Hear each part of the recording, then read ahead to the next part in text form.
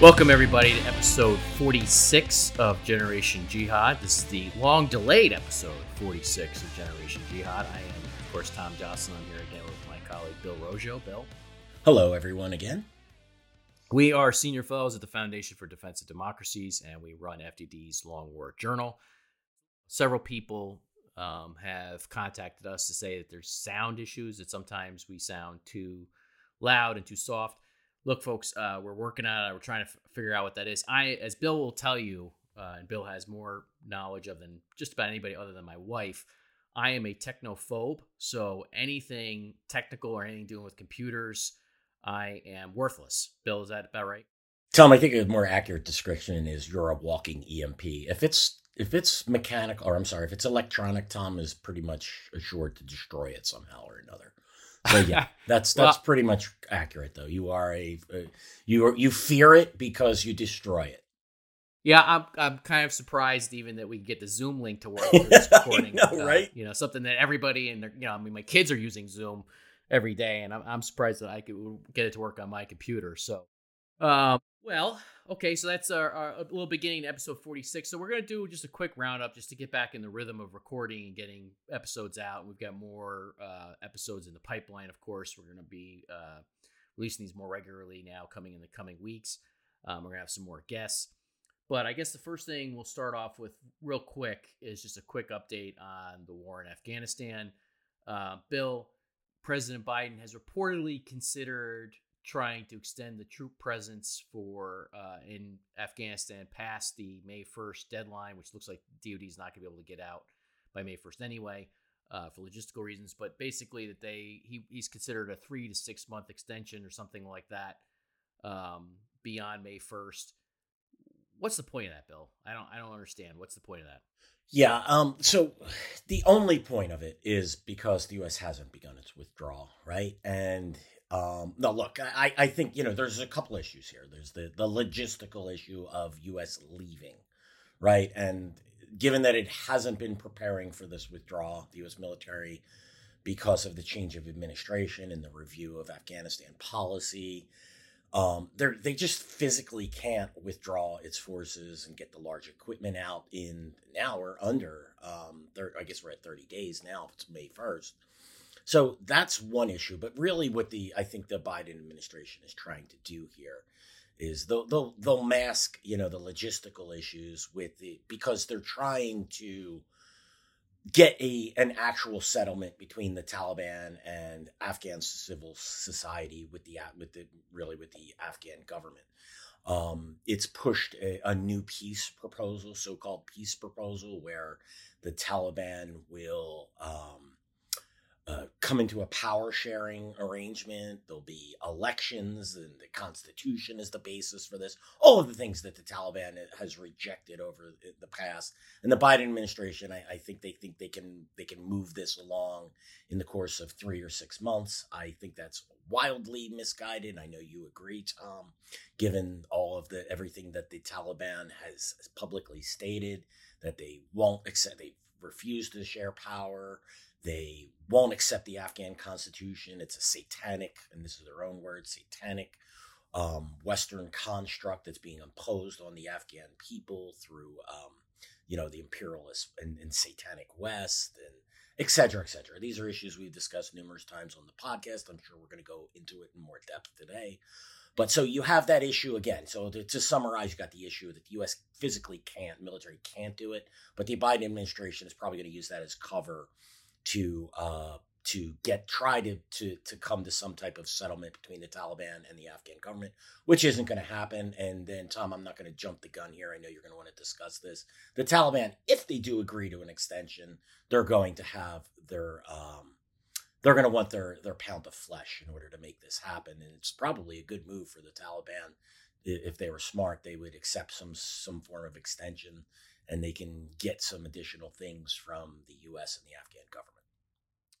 Yeah, let's break this down into two pieces just to emphasize these again. Now, one of the things I've been doing is going through the commentary and just making notes of the people who are pretending that the Taliban is willing to come to terms with the Afghan government and is willing to share power and is willing to do something other than restore its Islamic emirate. I think part of one of the things I've noticed is that there's all these commentators or analysts or supposed experts on Afghanistan who I've noticed on social media who don't like us for one reason or another. We have a fair share of fans too, of course, but yeah, most of the people I didn't even hear of until I see them trolling us on Twitter or something. But one of the reasons I think that for that is that, look, I think they're full of it, right? I think there's an awful lot of people who have pretended that the Taliban is about something other than its Islamic Emirate. Even though it calls itself the Islamic Emirate of Afghanistan, the U.S. couldn't get them to back off of that even when signing a servile withdrawal agreement in Doha of February 2020.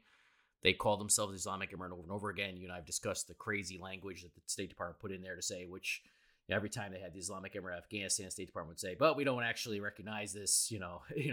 I think it's like, I counted 16 times in there. And Tom, that language actually occupies about a third to a half a page of the actual agreement. I went and looked at this and I was like, this agreement's nothing to begin with. And then we have this repetitive language that refuses to recognize what the Taliban calls it, occupying probably somewhere between a sixth to an eighth of the document. It's crazy. Look, again, we're laughing, but I mean, obviously, the stuff isn't funny overall. I mean, there are all sorts of lives on the line. It's just the whole process here is a joke. And I just was noticing, there was a New York Times article about, I forget who authored it, but basically the front part of the piece was the Taliban thinks that they already won, which we agree with. They do think they already won, and then they had some supposed experts cited in it as saying, well, there's somewhere between democracy and the Islamic Emirate that they're willing to come to some sort of power sharing arrangement. I'm thinking to myself, first of all, define that. What does that government look like? I mean, you've got some new sort of institution that they're going to resurrect, some sort of new form of government that they're going to invent now in 2021. Yeah, I don't think so. And second of all, I don't know of any evidence. These people that write about this, that pretend like the Taliban wants to do something other than restore its Islamic Emirate. I don't know of any evidence, certainly no publicly available evidence, that the Taliban is actually willing to do that. All the evidence that you and I track Taliban media all the time, they call themselves the Islamic Emirate. They tell their fighters for 20 years now, or going on 20 years, that they want to resurrect the Islamic Emirate. They fight like they're resurrecting the Islamic Emirate. They have a shadow government, which is in place to be the shadow government of the Islamic Emirate. What are people talking about? Like, I don't even know what they're talking about. Tom, 7 days after that deal was signed with the U.S., it issued a fatwa, a religious statement in English. It's not like they were hiding it, that stated that the only acceptable government is the Islamic Emirate of Afghanistan and its emir, Mullah Habibullah Akhundzada, as the leader of the Islamic Emirate of Afghanistan. It couldn't, and then its statements subsequently have been consistent, and it's fighting, as you noted, it's fighting, its actions matches its deeds. So yeah, I don't know what people are talking about. Words, yeah, I'm sorry. The deeds match the words. I don't, look, these so-called experts aren't. They're hearing whispers from officials, maybe Taliban, maybe some Taliban behind the scenes are whispering to someone. But that's meaningless, because look at what the Taliban says when it comes to the Doha Agreement. Look at what's on paper. It's what's on paper that matters. You sign this agreement, live up to the agreement. That's the Taliban's consistent statement. Whenever the U.S. talks about stupid things like reduction in violence, not in the agreement, Taliban doesn't care about it. Taliban doesn't acknowledge it. And so look, this is fantasy. And I know what that something between the Islamic Emirate of Afghanistan and democracy. Tom, I think I figured this out. This is the mythical unicorn moderate Taliban. Yeah. Right? That's that's something that just doesn't exist. That's what it's wish casting. We think, not we, you and I don't, but these so-called experts and U.S. officials who want this. They have a dream that there can be some type of something in between, and there is a moderate Taliban, but show me a moderate Taliban. I'd like to see one. All this just brings up, something you and I talk about personally is I would love a way to bet against all this stuff. Right? Yeah. It bothers me that we have no way of betting against this idiocy, because this is really, really ignorant. It's just, Wow, Tom, like, maybe we need to We need a betting market, and Jihadi will, start up a foreign policy betting website. Maybe that's the way to go. But damn it! Did we just give someone an idea here? I don't know, but look, I mean, our wager is very clear. You know, if you think the Taliban is about anything other than the Islamic Emirate, yeah, well, good luck to you. You mentioned Habatullah Akhundzada. Two things on him. One, of course, his title is Emir of the Faithful, which is the title used by a supposed proto-caliph. It's the title Abu Bakr al-Baghdadi, his followers gave him, and then of course, his successor uses.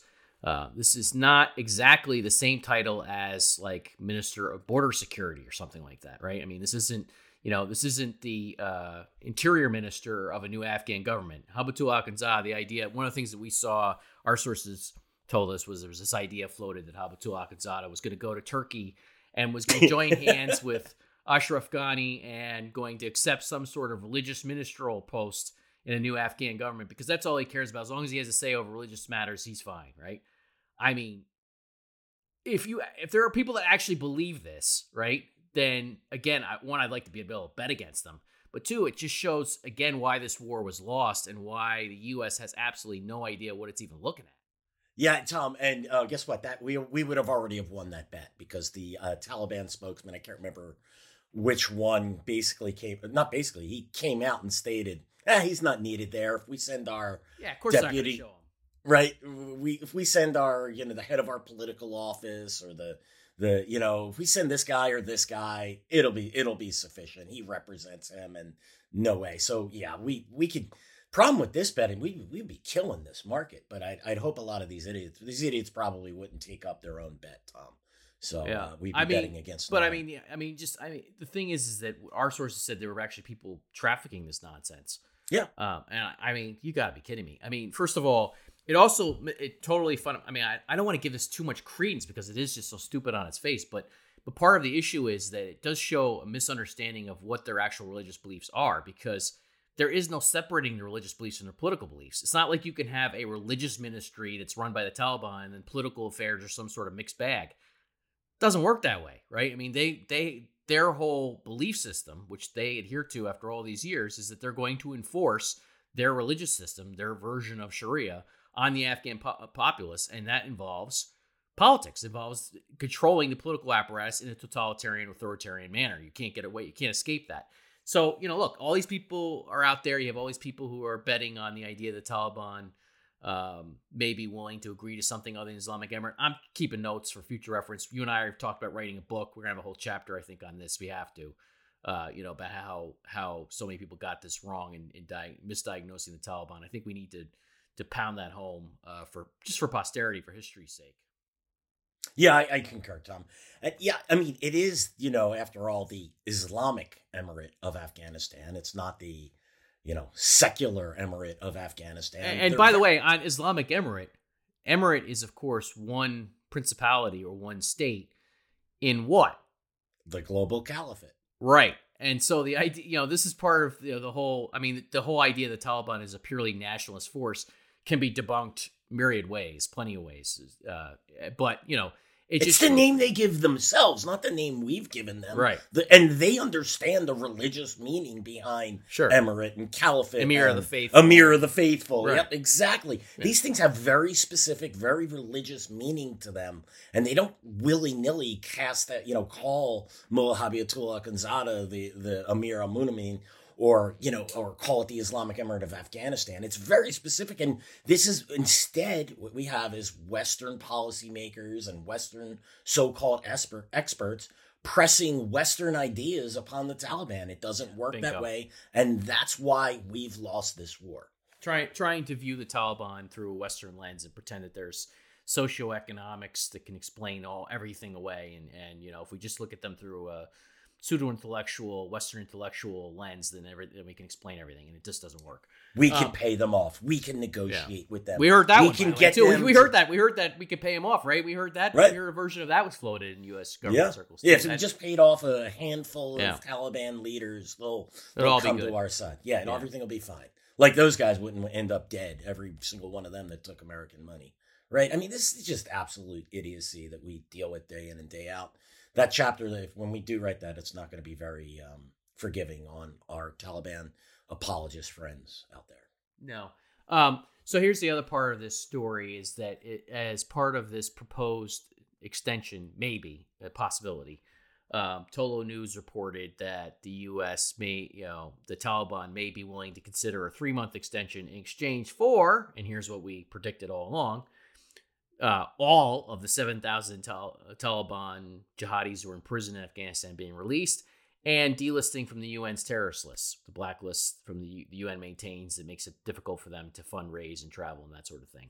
Which, by the way, Tom, the U.S. this was supposed to happen as part of the first part of the deal. Too. Well, no, the first part of the deal was purely to consider it. If you read the language, it's just that's true. The U.S. was going to evaluate. The U.S. was going to evaluate this. Right. They want to close this, right? They want to now go back to that and say, well, you said you would evaluate it, and now you're staying past May 1st, and I mean, this is all gibberish. It's all nonsense. But the idea that you're going to give, if any genius comes up with the idea of actually doing this, of actually giving in, the U.S. is in the concession mode, of course, when it comes to this type of diplomacy, which is why I've called it servile diplomacy. You go in looking to get, a bad deal, basically, give up as much as they can up front. I can't believe anybody would actually consider this. Like, why would you give the Taliban 7,000? Some percentage of those are going to be back in the battlefield right away. In fact, of the previous release, there was a previous release of, I think it was 5,000 prisoners under the February 2020 Doha deal. The Afghan government reportedly rearrested hundreds of them back on the battlefield after they were supposedly these assurances that they weren't going to go back to the fight. Of course, they did. Big surprise there. A good portion of them anyway. It was estimated that at least 60% had returned to the battlefield. Now, wow. they detained hundreds, right. But they have estimated that they believe that 60%. There you go. So we're talking 3,000 fighters at a minimum returning to the battlefield. When the Afghan government is already being hard pressed, it's in a defensive mode right now. It's in a shell mode. U.S. air support has significantly decreased. I wrote this up a couple of weeks ago. The Taliban is withdrawing from military checkposts, from military bases. The Afghan government is withdrawing. Yeah, I'm sorry. The Afghan military and police are withdrawing from bases, checkposts. So you're gonna flood the battlefield with several thousand more, in addition to the several thousand that you had freed, while the Afghan government's on its heels, and then think that this is going to lead to peace. Yeah, I got a bridge to sell you. Wow. I don't know that the U.S. is seriously considering this, but here's the bottom Tom, line. And the U.S. would do this in a second. Will the Afghan government consider? Well, I was just because they're the ones that. Well, I don't know if the U.S. is seriously considering. I don't know. This is in Tolo News. It was reported. I don't doubt that they would consider it because the stupidity and all this is difficult to fathom. But that's what I was going to lead to is if you're an Afghan government policymaker and the U.S. is considering giving the Taliban these fighters back, that you're holding to come get you. What is the point of that? This is just ridiculous. It's really stupid. If you're one of the things that we had speculated a while ago, and obviously the Afghan government has many problems. It's obviously highly dependent on foreign aid, including American aid. But at some point here, what you realize is going to happen is if you're an Afghan decision maker, you should have realized the U.S. is slow motion process of throwing you under the bus, of pretending that you are the problem here in terms of making peace when the Taliban's coming for your head. And what I would say if I were in the Afghan government is, look, at some point you got to say, yeah, you're not on our side anymore. You're leaving. You are repeating you're repeating Taliban apology at talking points, even as they're coming for us. I'm not going to give them more fighters to come kill me and my family, right? It just doesn't make any sense. And, if you're an Afghan decision maker, you got to say, look, this is it. The final battle is coming, and for the future of Afghanistan. And I don't know why, if you're an Afghan at this point, obviously it's easy for me to say. I'm sitting here in New York. I'm not sitting in Kabul. I don't have any blood in the game. It's easy. But by the same token, just from a pure game theoretical, logical standpoint of looking at it, I don't know why, if you're in the Afghan government, you would play along with this, right? I don't know why you would, if you're just making a decision from a self-preservation standpoint, and the U.S. is throwing you under the bus in slow motion, forget it. Yeah, I could provide a little bit of insight. I recently spoke to an Afghan ambassador to a foreign country, and look, he believes the U.S. military has our back. We're not going to. We've committed to not letting the return of the Taliban. We fear the return of Al Qaeda, which of course you and I have documented. Al Qaeda's never left, let alone so the return is that was on my list. My list here. We'll get to that. We'll get to that. I'm just communicating what he's saying here, and there, so there's that sort of that eternal hopefulness, and we've been there 20 years. Why would we leave now? Well, ask the South Vietnamese that question. So, you have that, I call this, the Afghans can't get off the American crack of support. But that withdrawal process is going to be happening pretty soon. And part of it is, and I think this is the corruption angle, right? There's a lot of money flowing into a lot of pockets.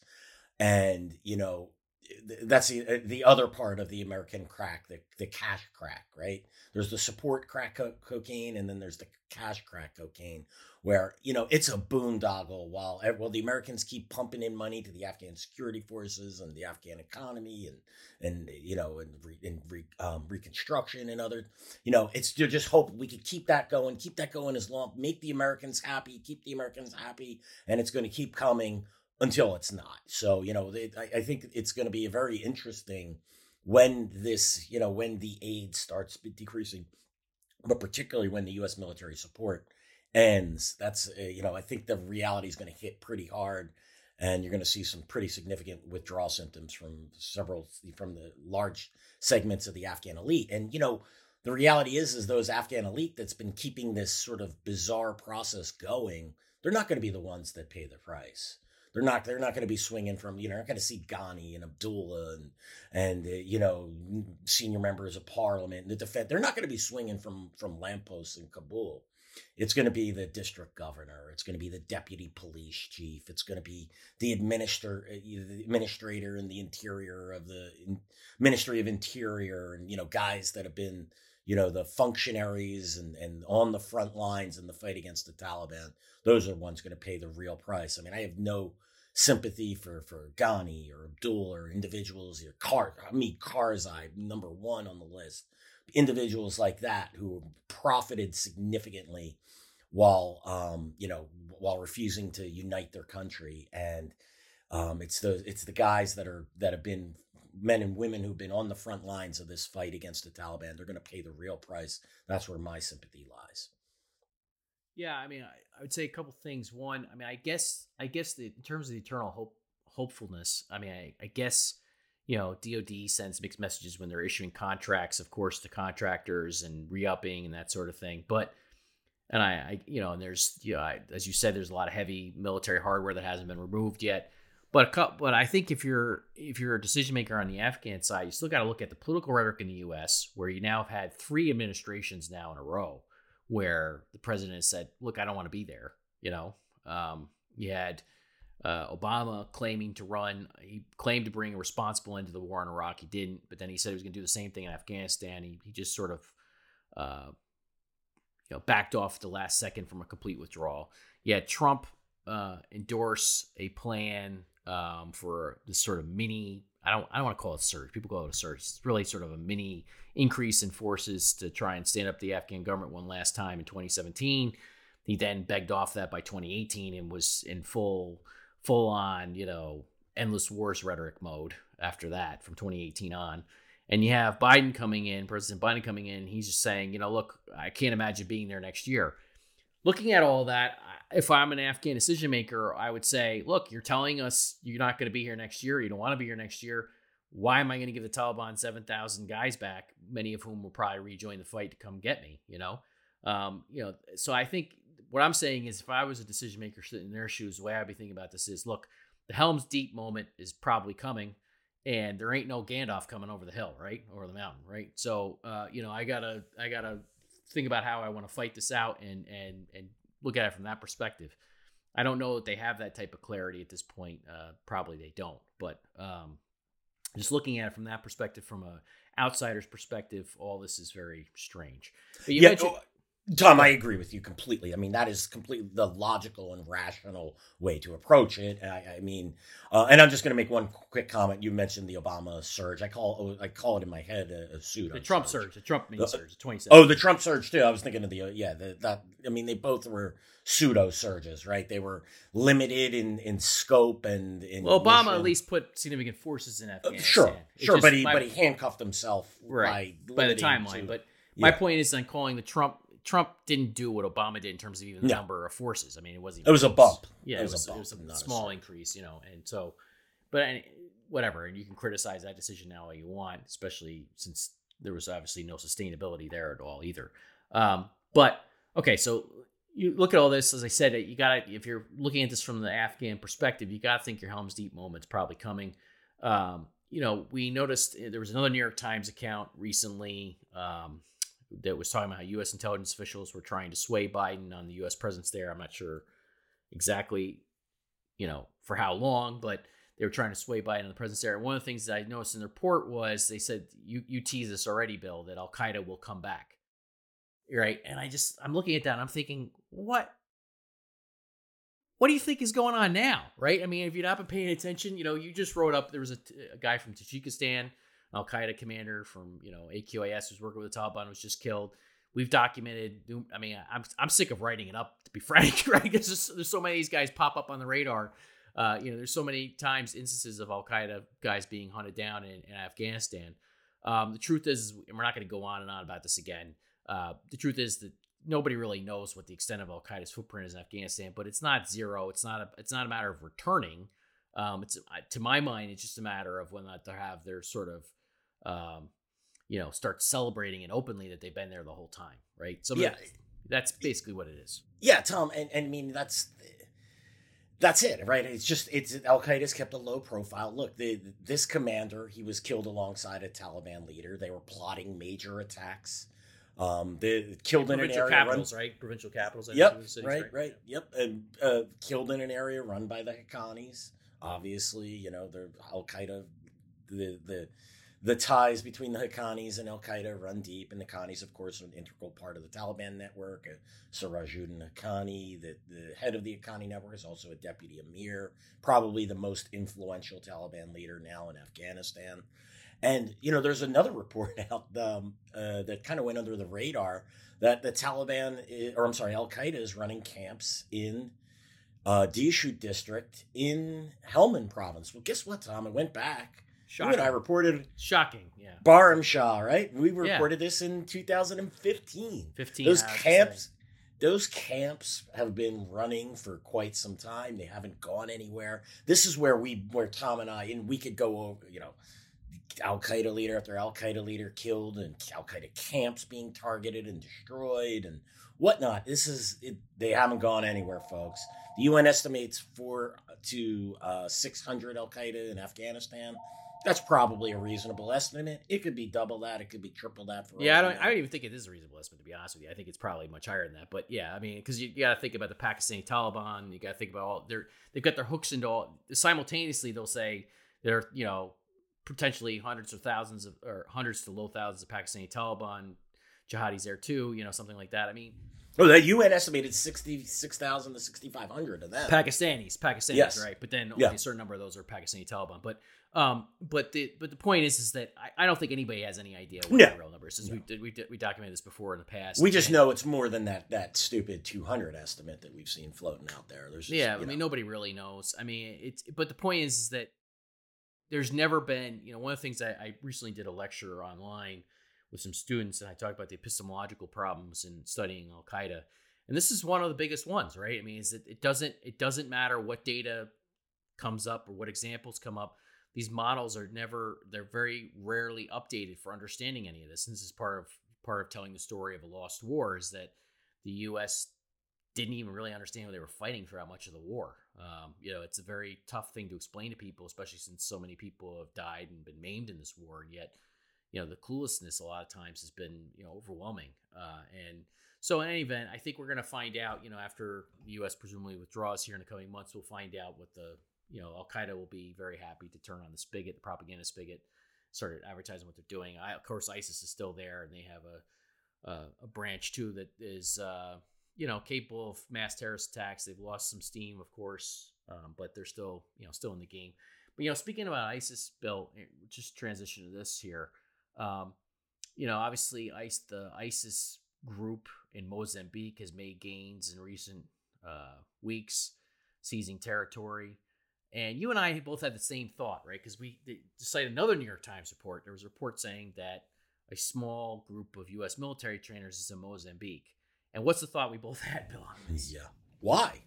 If we're ending these endless wars, if we want to disengage, why are we engaging in places like Mozambique? What is the point?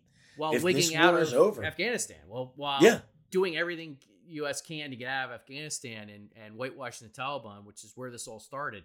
And now we're getting involved, and the U.S. is getting involved in Mozambique? I mean, what? Yeah, it's absolutely. I mean, and look, Tom, I think some of this is the shine of the Islamic State hasn't worn off, right?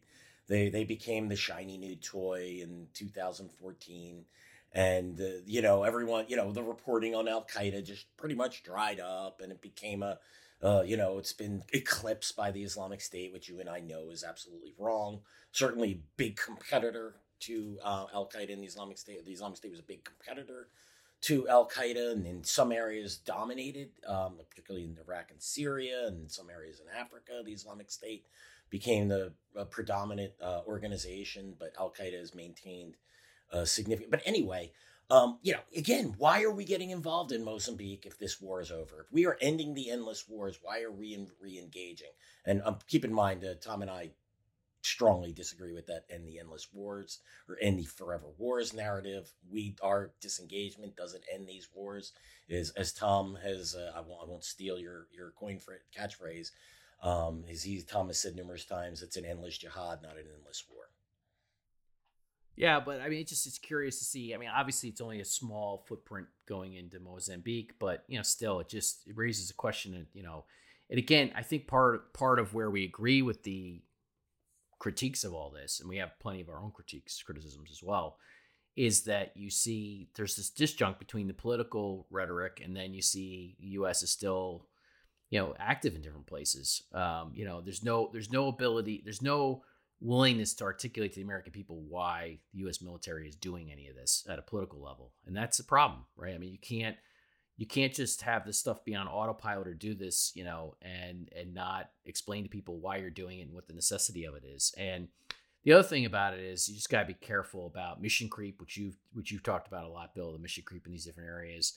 Somalia was a good example where that presence, look, Shabab is part of Al Qaeda. It's an Al Qaeda branch. There's all sorts of disconnected dots nonsense on that, which we've rebutted through the years. But the U.S. presence in Somalia sort of crept up over time, to several hundred troops from a smaller footprint. And there wasn't a lot of debate or discussion politically over why the U.S. was doing that. And that is a problem. We've said that's a problem. So I just think looking at all this, we saw, the Mozambique is not a big story. According to what we know, there's only a small footprint there of trainers, but it's one of those things where you look at it and on its face, it's a little jarring to see the U.S. desperate to get out of Afghanistan after all these years and after failing there in many ways. And then now we're going to sort of shift any amount of resources to Mozambique. It just doesn't mean that isn't an ISIS group. You and I don't play the disconnect the dots on that group. Some people do. But we do think that's part of ISIS as well. But it's still jarring to see the U.S. putting any kind of amount of effort into that. Yeah, and just to be clear, should the U.S. send advisors to help the Mozambique military fight ISIS? I think this is a smart use of resources. Absolutely. If they can help fight the Islamic State while not engaging militarily, even if we did do that, I wouldn't think that was a bad idea. However, again, this is where our actions and our rhetoric don't line up. And that's what's so disconcerting to Tom and I. That's why we're just confused about all this. We're told the endless wars are ending. We're pivoting to China, et cetera, et cetera, et cetera. And yet we're engaging in new countries. Well, why are we engaging in new countries? Yeah, because I wouldn't say I'm confused about it. I just say I think the political Tom. The political class is confused about it. Yeah, when I use confused, we know what's going on. It's just why isn't our political class being clear about this? And it's just bizarre to watch this rhetoric of we're stopping our involvement. Thomas, you noted numerous times our footprint in Africa and the Middle East and in South Asia is minuscule compared to what we have in the Pacific region or compared to what we have in Europe. Indo-Pacific Command has more than 4 times the personnel of any other combatant command, according to the DoD. And so that includes CENTCOM, which oversees all these, the 9/11, what we call the 9/11 wars across the Middle East, and also more than 4 times as many as AFRICOM, which of course oversees the presence there. Look, that said, I mean, and the reason why I note that is because I think that a lot of times the debate about this stuff is unhinged from that reality. It's unhinged, you want to debate whether or not the U.S. should be in any of these places. Fine, like I've said, and I still say, like, I don't know enough about Mozambique to say that I would even put any trainers in there. To be quite frank, I don't know that I would authorize that if I had the power to do so. I just think it's still jarring that anything is going on there. But my point is that you hear from defense circles, you hear this idea that we need to pivot away from all this in order to support this looming prospective confrontation with China, which I would have misgivings about that for many reasons as well. But my point is, as a resource allocation argument, that doesn't hold water. I mean, you're not going to tell me that 25 to 3,500 troops in Afghanistan. We saw the reporting that we don't even know how many. Yeah, right. In Afghanistan. I mean, good Lord. Thanks for the being honest about that, U.S. military. Yeah, and then still a small footprint in Iraq and Syria. You can debate the merits of having a footprint all you want, but don't tell me that gets in the way of great power competition with China. I mean, that's ridiculous, And I think if you look at the budgets, the military budgets, one of the things I want to do at some point, we're going to do an episode on military spending. I think you and I have to do an episode on that. Sure. We kind of come at this a little bit differently than a lot of people, but we think there's a lot of criticism to be had, and there are a lot of valid critiques about how the military spends money, And one of the things is that you hear them say, well, they've been spending all this money on the 9/11 wars, they haven't been spent on other things. And I'm going to tease our conclusion, but I've looked at the budgets, or at least reporting on the budgets, and it's been a long time since these conflicts have really eaten up the DoD budget. Doesn't make sense to me. A decade, Tom. I mean, really, it's such a, Meanwhile, they're blowing money on fallacious argument. Blowing money on the F-35 and God knows what else. I mean, we'll get stop teasing, Tom. Stop teasing. Yeah, stop teasing. But yeah. But I don't know. You have anything else for this short, abbreviated episode, Bill? Before we go. No, I think that's it. I'm glad we hit the Mozambique issue. I think that's a really important one. And, I want to just reiterate that look, if I had the decision, I think that's a wise use. I think we recognize that Islamic State Central Africa province is a growing and probably one of the most prolific Islamic State branches. It's something we should be concerned about, the spread. And if we could do small things like sending 20 trainers to help that, we should do it, but we shouldn't put it in this crazy context of prolonging endless wars and other nonsense like that. But I'll leave it at that. Well, I'll give you one more point on that. I saw some ISIS fanboys celebrating the gains in Mozambique, and they were reusing the old ISIS phrase, remaining and expanding. And I thought, geez, just as much as our political rhetoric is all screwed up about this, and there's no understanding of what the U.S. has been doing post 9/11, really, or there's a lot of debate, but there's a lot of misunderstanding too. These guys are also confused about it too, because the idea that you didn't, the first part of that, the remaining, you didn't do, guys, right? Yeah.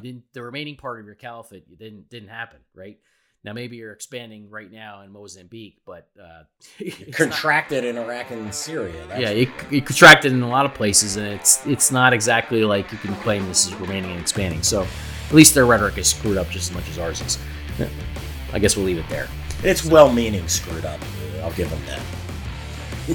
Yeah, I wouldn't give them that, but I don't know what that means even. But all right. Well, thank you to our listeners for tuning in again to this week's episode of Generation Jihad. Sorry about the delay in getting episode 46 out. We got more coming. Please do subscribe to the show. As a reminder, you can find us on Apple Podcasts, Spotify, YouTube, or anywhere else you listen to your podcasts. And we will see you again next week. And I mean that. We're actually going to see you.